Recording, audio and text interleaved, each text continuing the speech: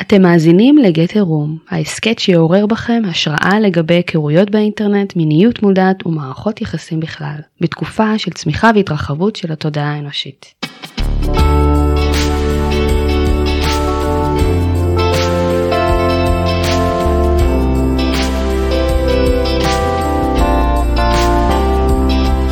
שלום וברוכים הבאים לפרק נוסף של הוידאו-קאסט Get a Room. אני דוד, יוצר ומארח ההסכת. כבר כמעט שנתיים אנחנו מדברים כאן בהסכת על מערכות יחסים מכיוונים שונים ומגוונים. ואם אתם חשים כל הנושא הזה הוא מורכב ומסובך, אתם צודקים מאוד. האם קרה לכם לחוות סיטואציה זוגית שבה פשוט לא הבנתם מה קורה? ומדוע בני הזוג שלכם מתנהגים בצורה חסרת היגיון לחלוטין? האם חשבתם לפעמים שקיימת יד נעלמה שבוחשת בקדרת הזוגיות שלכם, כל כך מתערבת שנראה שאין לכם יכולת להתמודד עם המצב? ובכן, שוב אתם צודקים. הזמנתי את יעל ניסים, המייסדת של המכון ללימודי רוחניות, ואיתה אשוחח על מערכות יחסים קרמטיות. מה הן, איך מזהים אותן, ובעיקר איך תוכלו אתם לנצלן בצורה הטובה ביותר. על כל זאת ועוד נדבר בפרק היום. שתהיה האזנה נעימה, בואו נלך לחדר.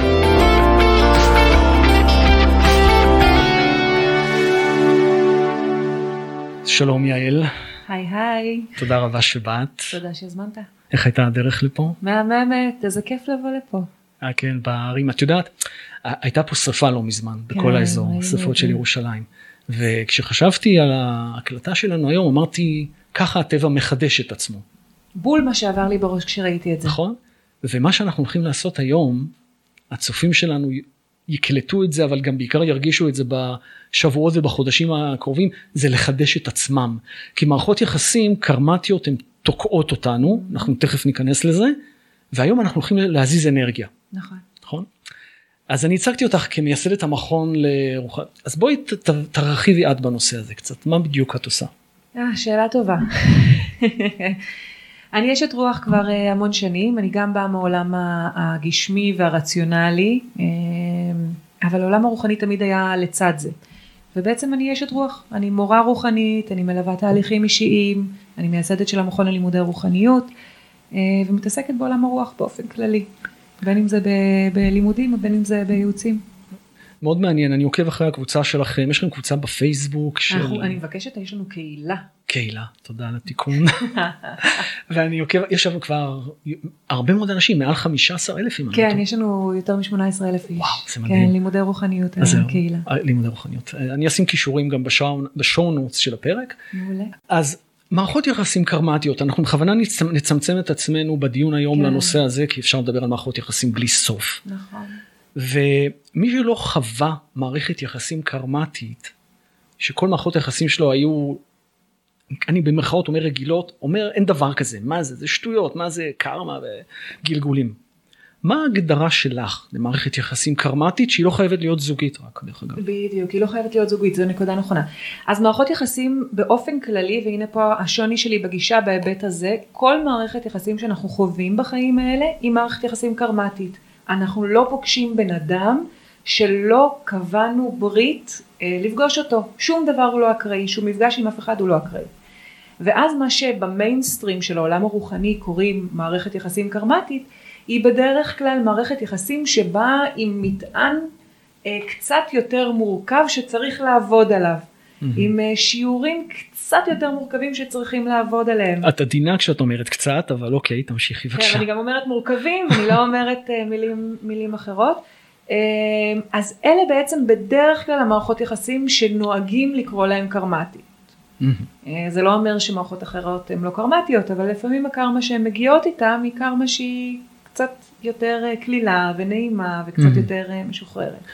זאת אומרת, זו מערכת יחסים היא עוצמתית, רגשית ומנטלית גם. הרבה פעמים, כן, היא מאוד אינטנסיבית, היא יכולה להיות מאוד אינטנסיבית. עכשיו, כגודל המשקע הקרמטי שזה מגיע איתו, ככה בעצם המערכת יחסים הופכת להיות יותר מורכבת. עכשיו, היא לא חייבת להיות מערכת יחסים זוגית, אגב. נכון. עמיתים לעבודה, בני משפחה גם, נכון? בני משפחה, הרבה פעמים יש מטענים קרמטיים, פרויד כבר עלה על זה לפני הרבה מאוד שנים. כן. אבל בני משפחה יש בהם הרבה מאוד מטענים קרמטיים שבאים לעבוד עליהם, שם הרבה חיכוכים והרבה עניינים, ככה, נוחצים לנו על הרבה טריגרים ההורים שלנו. לגמרי, את ציינת שכל בן אדם שאנחנו פוגשים הוא נועד למטרה מסוימת, האם זה קרמטי גם? כן. כן? אוקיי, אני אתגר אותך, הייתי בטינדר למשל, סווייפ רייט, משהו כזה, הייתה התאמה, נפגשתי עם מישהי ללילה, אוקיי, אני שומע את זה הרבה מהאנשים, זה קרמטי? כן, בטח. אם לא הייתם צריכים להיפגש, זה לא היה קורה. אוקיי. ומה זה אם לא קרמה? הרי מה זה קרמה? זה סיבה ותוצאה, זה אנרגיה שאנחנו סוחבים איתנו. בין אם זה אנרגיה מהגלגול הזה, בין אם זה אנרגיה שמגיעה מגלגולים קודמים, אבל זה אנרגיה שאנחנו סוחבים איתנו. והאנרגיה הזאת יכולה להיות לחיוב, יכולה להיות לשלילה, אבל זה בעצם תוצאה, המפגש הזה זה בעצם תוצאה של קרמה שאנחנו מביאים איתנו. אז מה זה אם לא קרמתי להיפגש? שום דבר לא אקראי. זה הגישה הרוחנית, שום דבר לא אקראי, הכל קורה מסיבה כלשהי. ואפילו שלא הייתה לי שום השפעה מהמערכת יחסים הזאת. אבל הייתה לך השפעה. לא יכול להיות לך... לא זכרתי את הבחורה אחרי הלילה הזה. אבל זכרת את הלילה הזה. היו חילופי אנרגיה בלילה הזה. היו חילופי אנרגיה. עוד היו ממש חילופי אנרגיה, בעיקר אם היו יחסים ביניכם. כן. אבל גם אם זה שיחה חלקית, גם אם זה כל מה שאנחנו פוגשים בחוץ מייצר לנו איזשהו שיקוף פנים, אבל על זה אנחנו נמשיך לדבר תכף עם המשך השאלות. אוקיי, תודה רבה על שאת מכוונת אותי, זה יפה מאוד. אני מבין מה שאת אומרת, אני מבין את המתודיקה, את הלוגיקה. אני רוצה לציין לטובת המאזינים, צופים שלנו, שכאן במיוחד בהמשך השיחה, אנחנו נתמקד במערכות יחסים שהן קרמטיות מאוד עוצמתיות, שאנשים שנשארים איתכם שנים על גבי שנים בקשר, שהם תופסים חלק מאוד גדול מהחשיבה היומיומית שלכם, למשל אקסים שאתם לא מצליחים להתנתק מהם. נכון. אגב, מערכות כאלה יכולות להיות גם קצרות, הן לא חייבות להיות של שנים. כן. יש אנשים שזה יכול להיות 3 חודשים מאוד מאוד מאוד אינטנסיביים, ו20 שנה אחרי זה אנחנו חוזרים בזיכרון שלנו לאנשים האלה. לגמרי צודקת, אני מניסיון אישי יודע את זה טוב מאוד. אז המושגים soulmates ו-twin flames. כן, אלה מושגים שמגיעים אלינו מעולם, מאנגלית כמובן, soulmate ו-twin flames. זה בעצם בעברית זה להבה תאומה ומערכת יחסים קרמטית בעצם. זה שני דברים שהם כביכול שונים. הסולמייט יכולים להיות לנו כמה מערכות יחסים קרמטיות, מערכות יחסים או זיווגים שהם מגיעים משמיים, יכולים להיות לנו כמה כאלה, זה לא חייב להיות אחד. אנחנו קצת בעולם המערבי לימדו אותנו שצריך לבוא האביר האחד והיחיד על הסוס הלבן ושזה זה, אנחנו יודעים שזה זה, אבל מסתבר שזה יכול להיות כמה זה.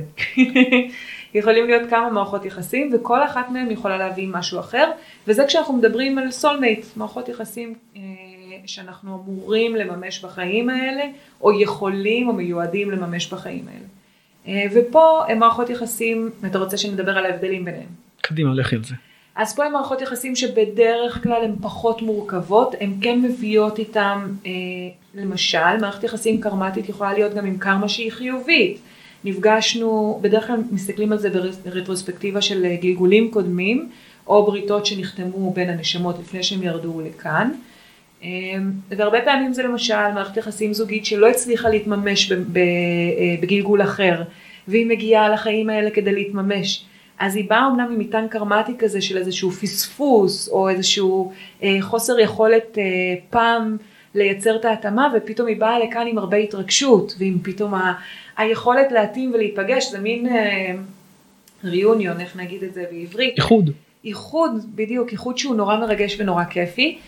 זה גם יכול להיות מישהו שבגלגול קודם כן היינו במערכת יחסים שהייתה טובה, והיה שם איזשהו משהו שאולי קצת גרם לריחוק, או היא נגמרה מהר מדי, או לא יודעת. כאילו, בדרך כלל המערכות שבאות עם קרמה שהיא יחסית חיובית וטובה, יכולות גם להיות כאלה שחלילה גם כן לצערי, גדלנו או חיינו בתקופות עבר, אני לא אדבר על גלגולים, כי אנחנו יכולים גם לדבר על גלגולים קדימה, גם חיינו קדימה.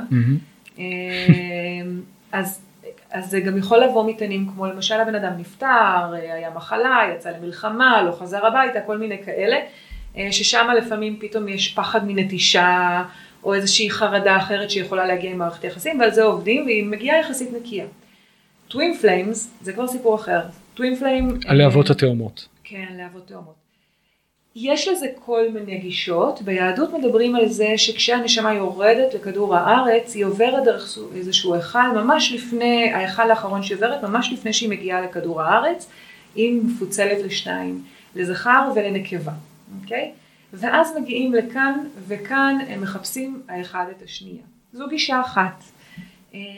החיסרון בגישה הזאת, וגם ביהדות מדברים על זה, ואני אתן כמה פרספקטיבות, כי אני מאמינה שיש הרבה פנים לאמת, היהדות היא לא היחידה שמחזיקה באמת. 70 פנים.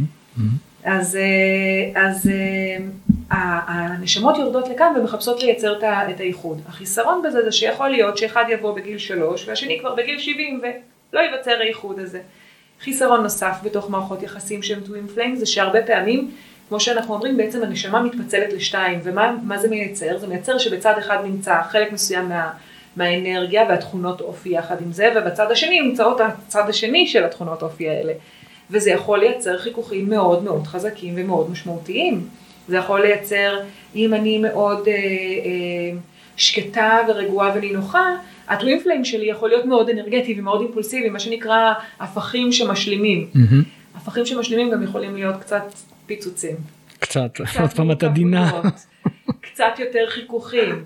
אז מצד אחד זה גם יכול לבוא עם מטען כזה שאולי לעולם לא ניפגש. מצד שני זה גם יכול לבוא עם מטען כזה שאולי המפגש בינינו לאו דווקא של גבר ואישה, הוא יכול להיות של אבא ואימא, של אח ואחות, של בן דוד ובת דודה, של בן ואם. זה יכול להיות גם שמה טווין פליימס. זה גם יכול לקרות, זה גם יכול להיות בפערים של גילאים, וכשזה כבר יכול באמת להתקיים, זה בא עם מורכבויות קצת יותר גדולות, שמייצרות איזושהי אינטנסיביות רגשית מאוד מאוד גדולה, לא משנה באיזה קונסטלציה זה מגיע במערכת יחסים, אם זה זוגית או לא. זה מייצרת אינטנסיביות מאוד מאוד חזקה, וקשה נורא לנתק שם את הקשרים. תכף נגיע לניתוק, אז אם אני מסכם ככה סיכום קצרצר, soulmates זה אנשים אנחנו פוגשים לאורך החיים שלנו, יכולים להיות מערכות יחסים, אקסים למשל, יכולים להיות גם במקום העבודה חברים טובים, לפעמים אתה שומע על שני גברים שהם חברי נפש, הם יכולים להיות soulmates, אבל אם בן אדם מכוון למערכת זוגית, אז הטווין פליים, ותקני אותי אם אני טועה, זה האחד או האחת שמדברים עליהם? אני פחות הייתי... יש לזה את הפרספקטיבות השונות. אני פחות הייתי ממליצה על טווין פליים כמערכת יחסים בריאה באופן כללי. היא מערכת יחסים שהיא מקדמת, היא מאוד מורכבת, היא באה להפוך לנו את העולם, זה כן. כן, לגמרי להפוך. היא באה להפוך לנו את העולם. לעומת זאת, soulmates, יש לנו כמה וכמה מערכות יחסים שאמורות לקדם אותנו בצורה שהיא הרבה יותר נעימה. גם שם אגב, יש מורכבויות, יש כבלים, יש קשיים, יש דברים שצריך לעבוד עליהם ולנקות. אבל ה-soulmates בא להביא לנו את השיעורים בצורה קצת יותר סוסטיינבילית. הטווין פליים יכול לגרום לנו לאבד את השפיות לסירוגים. את יודעת, עכשיו צופות או שומעות אותנו הרבה מאוד בנות, ואני בכוונה אומר בנות, אז לא משנה שאני כרגע בכוונה או סקסיסטי, ואומרות, מה היא מטפרת? אני כל החיים שלי מחכה להביר על הסוס הלבן, האחד שלי, והיא עכשיו אומרת, לא כדאי לך, כי הוא יהפוך לך את החיים. לפעמים כן, ולפעמים לא. אז לפעמים לא. אני מאוד מסתייגת מהאביר על הסוס הלבן. אני אגיד לך גם למה, ואולי גם זה ישקף חלק מהגישה שלי לעולם. אני חושבת שאנחנו כל אחת ואחת בנו, כאילו יש משהו במערכות שלנו שמלמד אותנו שאנחנו יושבים ומחכים לאביר על הסוס לבן. יושבים ומחכים למשיח, יושבים ומחכים נתחיל מחדש, גם זה ירד אני לוחצת על השולחן. זה עושה קולות, את יודעת מה, לא, את זה אני משאיר, כי זה מאוד נחמד, שאנשים ידעו שאנחנו מקליטים את זה, ומה לעשות, זה סטודיו והכל טוב. אז אביר על הסוס הלבן, ויש שמחכות לזה. אז אנחנו שיבוא האביר על הסוס הלבן, או גברים גם לחלופין, יושבים ומחכים שתבוא, כאילו, שתבוא האישה הזאת, שתנער אותם, והיא זו שתגרום להם לרצות להיות במערכת יחסים רצינית, והיא באמת באה ומנערת אותם. כן. לא בטוח שהיא גורמת להם לרצות להיות במערכת יחסים אמיתית. ואנחנו יושבות ומחכות, או באופן כללי כאנושות, שיגיע המשיח, שמישהו יבוא ויציל אותנו, שהרב יגיד לנו מה לעשות, בדתות אחרות, שישו ייוולד לתחייה מחדש, שירדו האלים משמיים ויתנו לנו, והנה עוד פעם אני עושה אנשים, שירדו האלים משמיים ויתנו לנו סימנים למה צריך לעשות, אבל אנחנו לא מבינים שבעצם כל הדבר הזה נועד כדי לעשות את העבודה הפנימית. כן, לגמרי. ואנחנו כל הזמן נתלים על מישהו מבחוץ, כדי שאנחנו נעשה את העבודה שאנחנו צריכים לעשות פה. לגמרי זה ככה. הצגת את זה, לא, אני חושב שבמשפט האחרון נתת תקווה, אוקיי? כי מערכת יחסים, זו דעתי, וכאן מערכת יחסים עם הלהבה התאומה, the twin flame, אני כל הזמן המושג הזה באנגלית, כן יכולה להיות בחיים, היא יכולה להיות מאוד טובה ומאוד מתגמלת, נכון. אבל אתם ואתן תגיעו לשם, הנה המצלמה פה, אך ורק אחרי, כמו שיעל אמרה, שתשלימו את המסע האישי שלכם. בדיוק ככה. נגעת בדיוק בנקודה, נקודה שערות נעמדו לי, סימנים חיוביים. נכון, זה פשוט לנו, זה כל כך ברור, ויש אנשים שעדיין מתרוצצים, ומחפשים ומחפשים ומחכים. זה לא יקרה. צריך לעשות את העבודה הפנימית, כדי להיות מסוגלים לפגוש את הבן אדם הנכון. בלי עבודה פנימית, הבן אדם הנכון יעשה לנו לא נכון. לגמרי. ואת יודעת, לפעמים אני שומע על בחורות, שוב אני מדבר על בחורות, ואומרות, יצאתי עם הבחור לדייט 2, הוא מצא חן בעיניי, אבל הוא לא האחד שלי, אני לא רוצה את מערכת היחסים. הם עושות טעות לדעתי, כי הם לא מבינות שהוא soulmate, הוא יכול לקדם אותן לשלב הבא. מאוד, מאוד. אני יכולה לדבר מפרספקטיבה של ניסיון אישי, משתי מערכות יחסים רציניות שהיו לי, והמערכת יחסים הקודמת שהסתיימה, אני זוכרת את עצמי, היא הייתה מערכת יחסים מאוד ארוכה של 10 שנים, אני זוכרת את עצמי, אני מדברת על עצמי, סליחה, אבל אין בשביל זה את פה. אין דבר יותר אותנטי מניסיון אישי, לגמרי. ואני מביאה את זה רק בשביל הניסיון.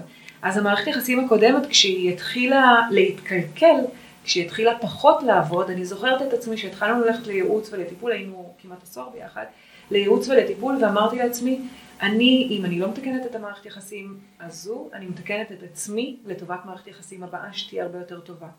וככה צריכות להיות מערכות יחסים עם סולמייט, כאלה שמקדמות אותנו לעבר השינוי העצמי, לטובת ההשתפרות שלנו. ברגע שהן מפסיקות לקדם אותנו, משהו שם מתחיל להתקלקל, משהו שם מתחיל להיקבע, ואני יכולה להגיד שהתהליך שעברתי אז, עזר לי להוריד כל כך הרבה שכבות, ולמצוא מקומות שהיום לא הייתי יושבת פה איתך, אילו לא הייתי עוברת את התהליך שעברתי אז. והיא הביאה אותי למקום הרבה יותר מודע, הרבה יותר בטוח, מקום שמאפשר לי להיות הרבה יותר בערכות, הרבה יותר בהכלה, מבלי להרגיש שאני מאבדת את הכוח ואת העוצמה שלי, אוקיי? וכשאת היום במערכת היחסים האחרת, החדשה, הקבועה נקרא לזה ככה, את לא מצטערת שאת ניתקת את הקשר עם אותו בחור, או שאת לא במערכת יחסים? לא, ממש לא. אני מסתכלת מדי פעם אחורה, ומסתכלת על מה למדתי, מה זה נתן לי. התובנות. וגם היום כשאני חווה קשיים בתוך מערכת יחסים, כי אין מה לעשות, מערכות יחסים ארוכות טווח, יהיו בהם קשיים. אנחנו כבר גם עשור ביחד, יש לנו 2 ילדים, אני גם יודעת מאיפה זה מגיע מגלגול קודם, ואני רואה איך הוא ממשיך ללחוץ עליי כדי לשפר אותי, כדי לקדם אותי, כדי לעזור לי להוציא עוד ועוד מעצמי ומהאור שלי החוצה. וככה צריכה לראות מערכת יחסים שהיא תקינה, מערכת כזאת שדוחפת אותנו להיות יותר טובים, יותר להשתפר. ברגע שאנחנו מרגישים שהמערכת יחסים סוגרת אותנו, מכבה לנו את האור, וצריך לשים לב שאנחנו לא משליכים החוצה את מה שאנחנו עושים לעצמנו, כן? שאנחנו לא אומרים, טוב, הוא לא נותן לי לצאת, טוב, הוא לא נותן לי חופש, טוב. רגע, זה אולי לא הוא, זה אולי בפנים. את מפתה אותי, אני לא אתפתה. אני לא ניכנס לשם. זהו, בדיוק. את מפתה אותי, בוא נדבר על מערכות יחסים, קשיים, קורבנות, לא, אנחנו לא ניכנס לשם כי אין לנו זמן, וגם זה נסתה. אוקיי, בן אדם היה במערכת יחסים, היא קרמטית, כמה שנים טובות, ורוצה להתנתק, זאת אומרת, די, אז איך מתנתקים ממערכת יחסים קרמטית? שאלה טובה. של אחת הקשות בסדרה שלנו. כן, אז יש כל מיני טכניקות, בעולם הרוח מלמדים טכניקות, ואני מלמדת את זה גם בחלק מהסדנאות שלי וגם במפגשים אחד על אחד, טכניקות של לנתק מערכות יחסים קרמטיות, אני לא יכולה ללמד את זה פה בפודקאסט, אבל אחד מהטיפים הכי חשובים שאני יכולה לתת, זה בעצם ללמוד מה לעזאזל המערכת הזאת באה להעביר אותי. כשאנחנו מצליחות, סליחה שמדברת בלשון נקבה, אני רגילה מהקהילה לדבר בלשון נקבה, כשאנחנו מצליחים לשפוך מספיק אור על הדבר הזה, כדי לראות מה המערכת הזאת באה ללמד אותי, ולצערי אנחנו לא יכולים לעשות את זה תוך כדי השיעור, תוך כדי הלמידה ותוך כדי התהליך של הריפוי, כי מערכות יחסים קרמטיות הרבה פעמים אחרי שאנחנו נפרדים מתירות בנו צלקות. רק אחרי שאנחנו מצליחים לעבור את התהליך של הריפוי הזה של הפצעים, להעביר את זה רק לצלקות, זה מזכיר לי את המשל היפני של כשכלי חרס נשבר, הם מתקנים איתו, אתה מכיר את זה? לא. מתקנים איתו, הם מדביקים את הכלי חרס מחדש עם חוטי זהב. אוקיי, וואו, איזה יופי. ובעצם הצלקות האלה הם הניסיון שקיבלנו מתוך מערכת היחסים. חוטי הזהב. ואם אנחנו נמשיל את זה לעולם הקבלה, מה שמערכות יחסים כאלה עושות, הם בעצם, זה נקרא, אני לא מתעסקת בקבלה, אני פשוט למדתי כל כך הרבה שנים, לומדת כל כך הרבה שנים את עולם הרוח, ונראה לי שזה גם תחום שקצת יותר מתחבר לכאן. אם נמשיל את זה לעולם הקבלה, כשהכלים שלנו נשברים, כשאנחנו נשברים, וקליפות מאיתנו יורדות, ושכבות של הגנות, ודפוסים שאיתם עבדנו, ודברים, ברגע שאנחנו מתחילים את התהליך הזה של הריפוי, ברגע שאנחנו מתחילים להסתכל על הפצעים האלה, כמו חוטי הזהב של המשל היפני, ואנחנו מצליחים לראות את האור שהם הביאו אלינו, הפצעים האלה, אז אנחנו יכולים להתחיל להבין מה המערכת יחסים הקרמטית הזאת הביאה לתוך החיים שלנו, ומה אני החדש שמתחיל להיוולד מתוך הלמידה והניסיון של הדבר הזה. שם גם אנחנו יכולים לראות איזשהו תהליך של ריפוי שכבר התחיל לעבור, ואיזה כלים נשארו בידיי כדי להביא לטובת מערכת יחסים חדשה. אנחנו מכירים את זה כולנו. אני לא אחזור על הטעות הזאת, אני לא שוב יסניח את הבן זוג שלי, אני לא שוב יתעלם ממה שהוא אומר לי, אני לא שוב ייכנס למקום של מגננה ולא לדבר את מה שיש לי, אני לא שוב, עכשיו צריך לשים לב שאנחנו לא הולכים לקיצוניות ההפוכה, אוקיי? שאנחנו לא לוקחים את זה למקום שעד עכשיו לא דיברתי, עכשיו אני אומרת את כל מה של הלב שלי, כי זה עדיין משפיע. אני לא אתפתה להיכנס לשם. אז אני אסכם את מה שאני אומרת, פה אנחנו צריכים לשים לב איפה אנחנו שופכים אור למה שהיה, לומדים את השיעורים שיש לנו, ויכולים להביא כלים חדשים לתוך מערכת יחסים נוספת. אוקיי, אנחנו נעשה הפסקה מתודית, מה הכוונה? לא אמרתי את זה בפתיח, אבל יש לנו קהל היום באולפן. הוא ביקש וגם אנחנו ביקשנו ומכבדים את הבקשה. לא להציג את עצמו ויזואלית, אבל כן יש לו, לקהל הנהדר שלנו, יש הערה או שאלה, בבקשה. טוב, קוראים לי אופיר, כן. השאלה, אתה שאלת אותה, את יעל, איך מתירים מערכת יחסים קרמטית? ואני שואל את יעל, בכלל, למה מערכת יחסים קרמטית נשברת? למה שהיא תישבר? מה הסיבה? יש לי תשובה לזה, אבל השאלה מהבחינה שלך, למה בכלל שהיא תיפסק? שאלה טובה. מערכות יחסים קרמטיות יכולות להיפסק מכמה סיבות, אבל אני חושבת שהסיבה הראשית שבגללה מערכת יחסים קרמטית מסתיימת, זה כי היא סיימה להעביר אותנו דרך התהליך שאנחנו צריכים ללמוד. היה והיא מסתיימת לא כי היא סיימה ללמד אותנו את מה שאנחנו צריכים ללמוד, אז אנחנו נמצא מערכת יחסים קרמטית אחרת שתבוא להעביר אותנו דרך התהליך הזה שעוד לא למדנו. אנחנו בעצם כולנו נשלחים לכאן ללמוד דברים. אוקיי? בעצם אנחנו נשלחים לכאן כדי לעבור חוויות ודרך החוויות האלה לצבור ידע וניסיון. וכל אחת ואחת מהנשמות כאן לקחה על עצמה איזה ידע היא באה ללמוד ולעבור כאן. אני באתי ללמוד מה זה חמלה, אני באתי ללמוד מה זה להיות במקום של פגיעות, אני באתי ללמוד מה זה להיות באהבה ללא תנאי. ואז מגיעות המערכות היחסים הקרמטיות, אלה שחתמנו איתם ברית, להעביר אותנו דרך הלמידה של הדבר הזה. היה ולא השלמתי את השיעור עם הבן אדם, עם המערכת יחסים הקרמטית הזאת, אני אצטרך להתמודד איתה עם מערכת יחסים קרמטית אחרת.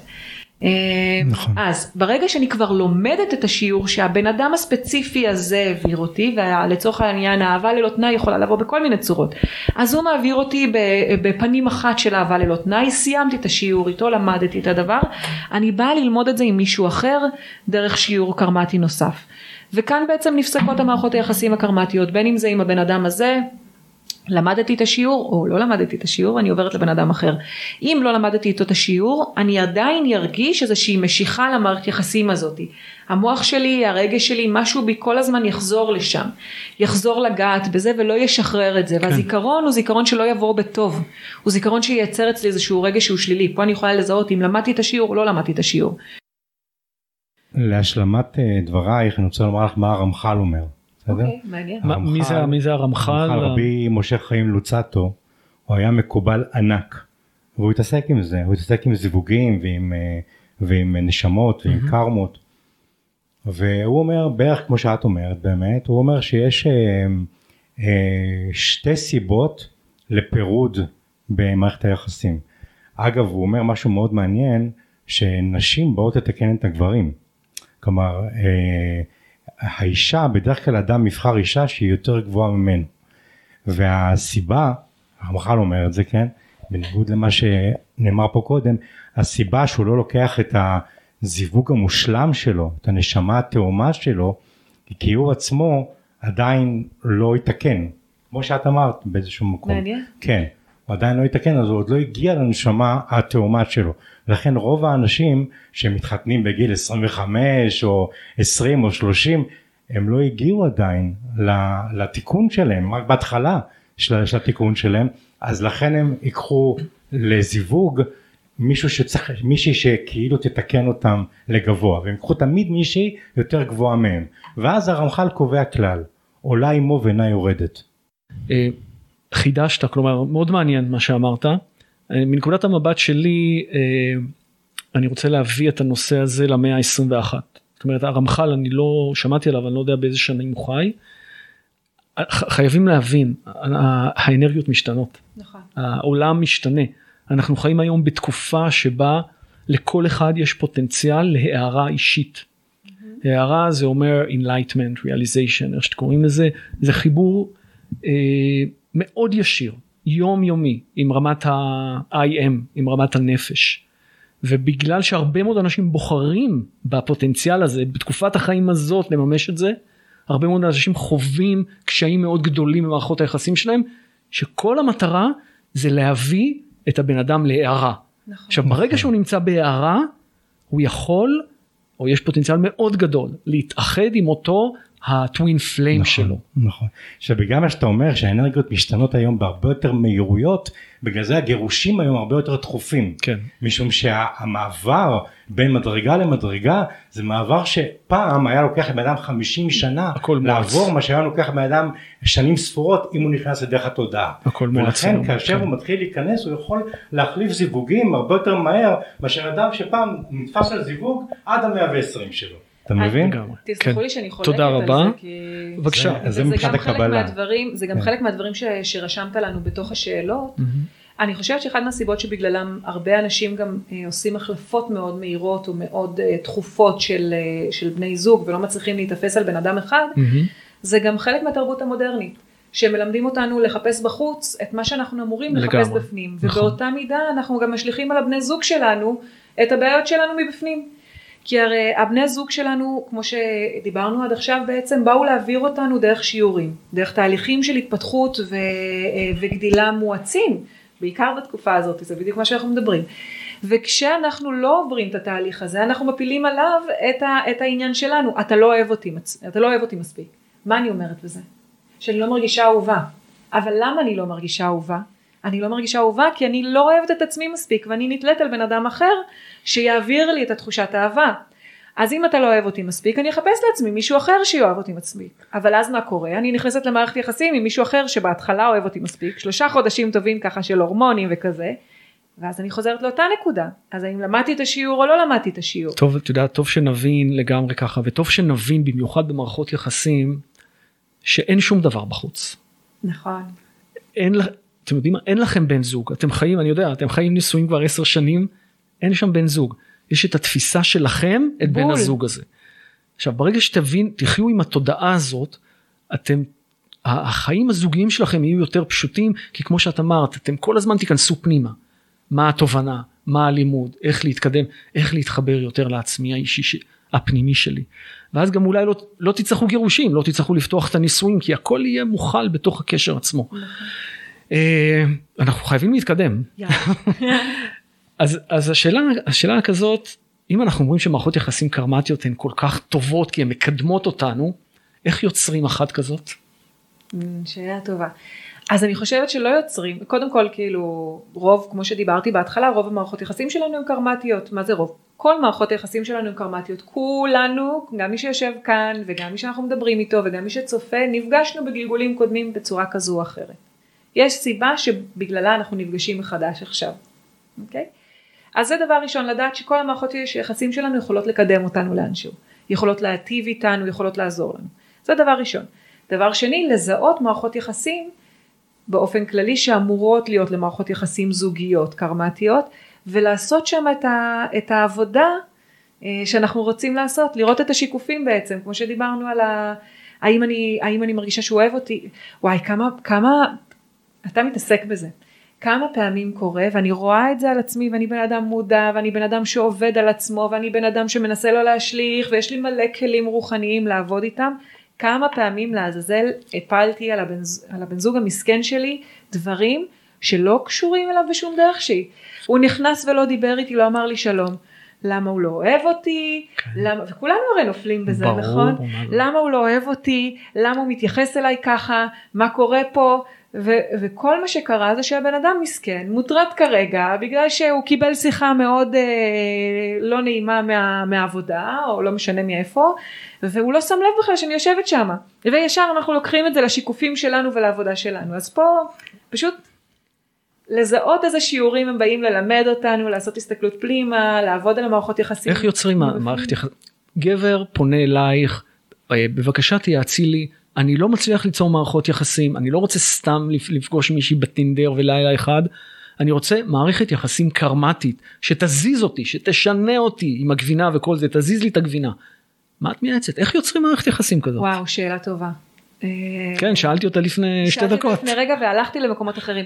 קשה, א', כאילו, מה שאמרתי עד עכשיו זה שבעצם כל מערכת יחסים היא קרמטית. ב', קשה לייצר מערכת יחסים אמיתית, ואתה בעצם שואל אותי לא איך ליצור מערכת יחסים קרמטית, אלא איך ליצור מערכת יחסים טובה ומקדמת.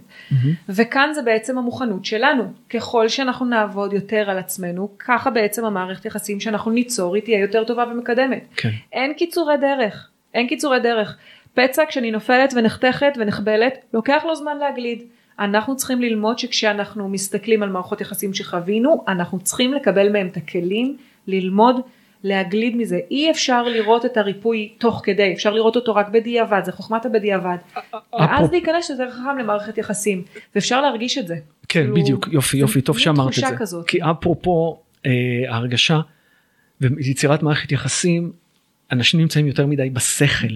נכון. הם מסתכלים על הבן אדם, השכל שופט, האם הוא האחד או האחת שלי.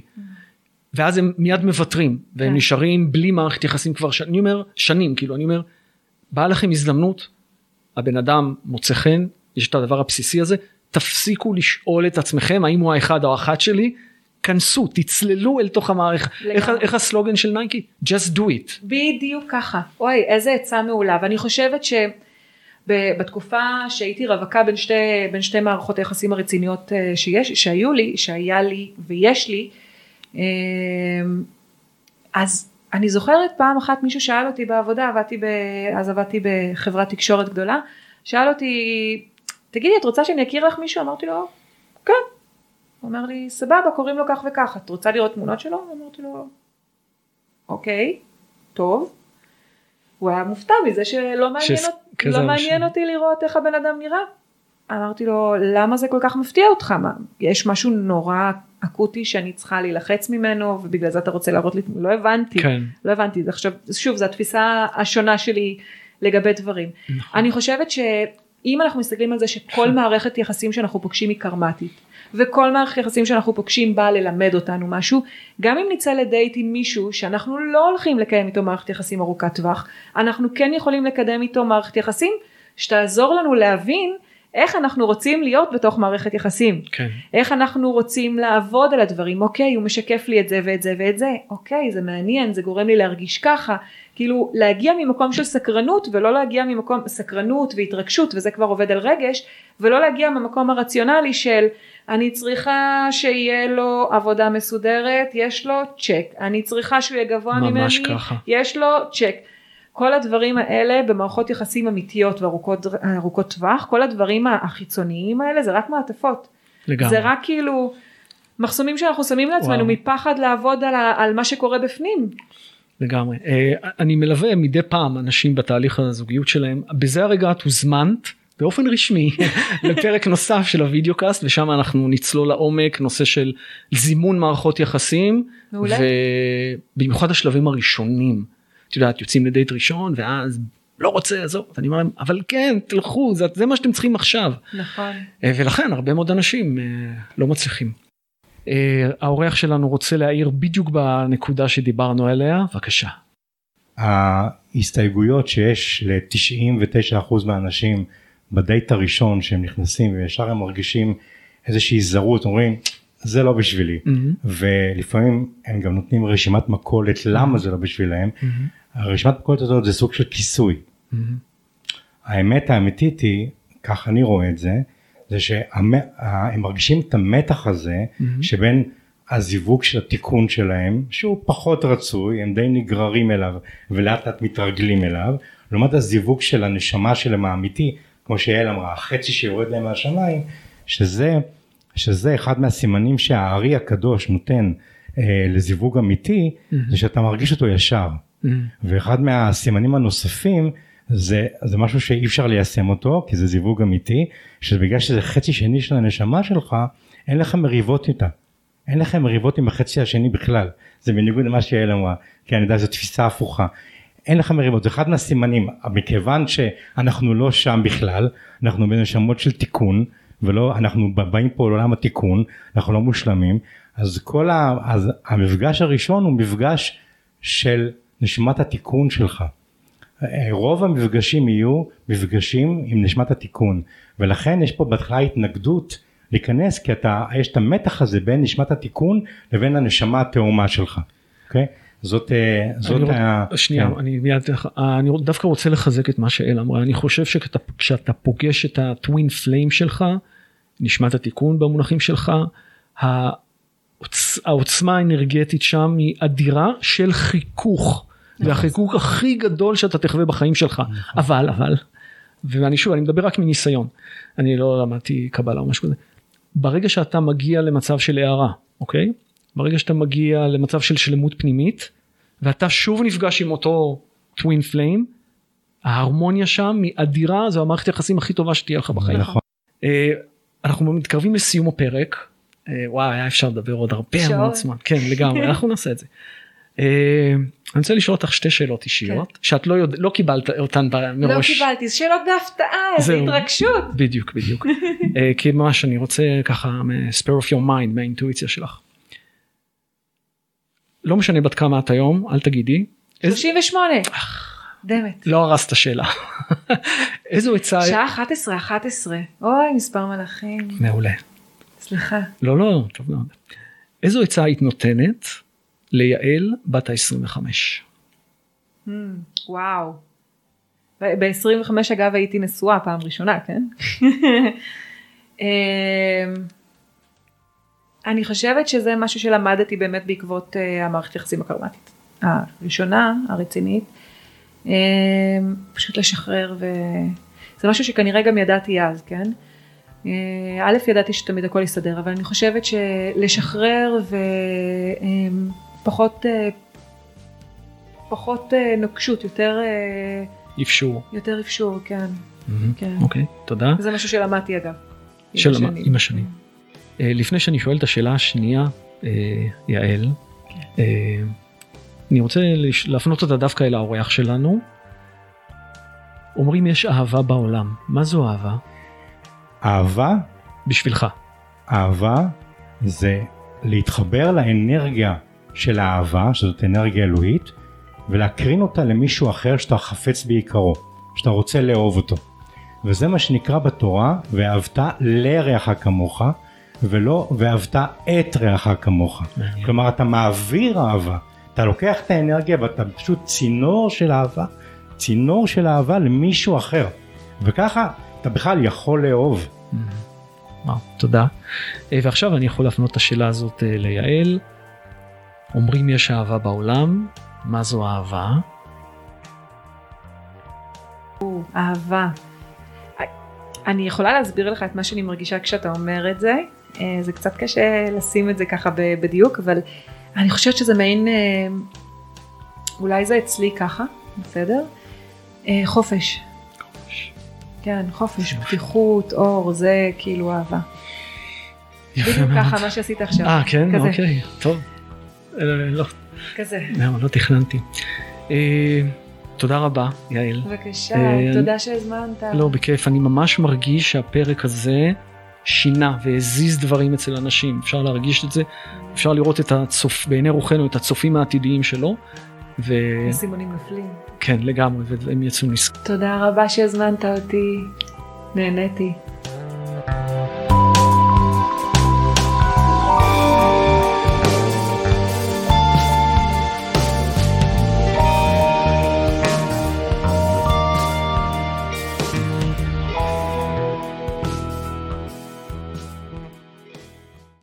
האזנתם לגט הרום, פודקאסט מרחיב התודעה לגבי היכרויות באינטרנט, מיניות מודעת ומערכות יחסים בכלל, בתקופה של צמיחה והתרחבות של התודעה האנושית. אם גם אתם רוצים שהקול הייחודי שלכם ייחשף לעולם, צרו קשר בקבוצת הפייסבוק שלנו או באתר.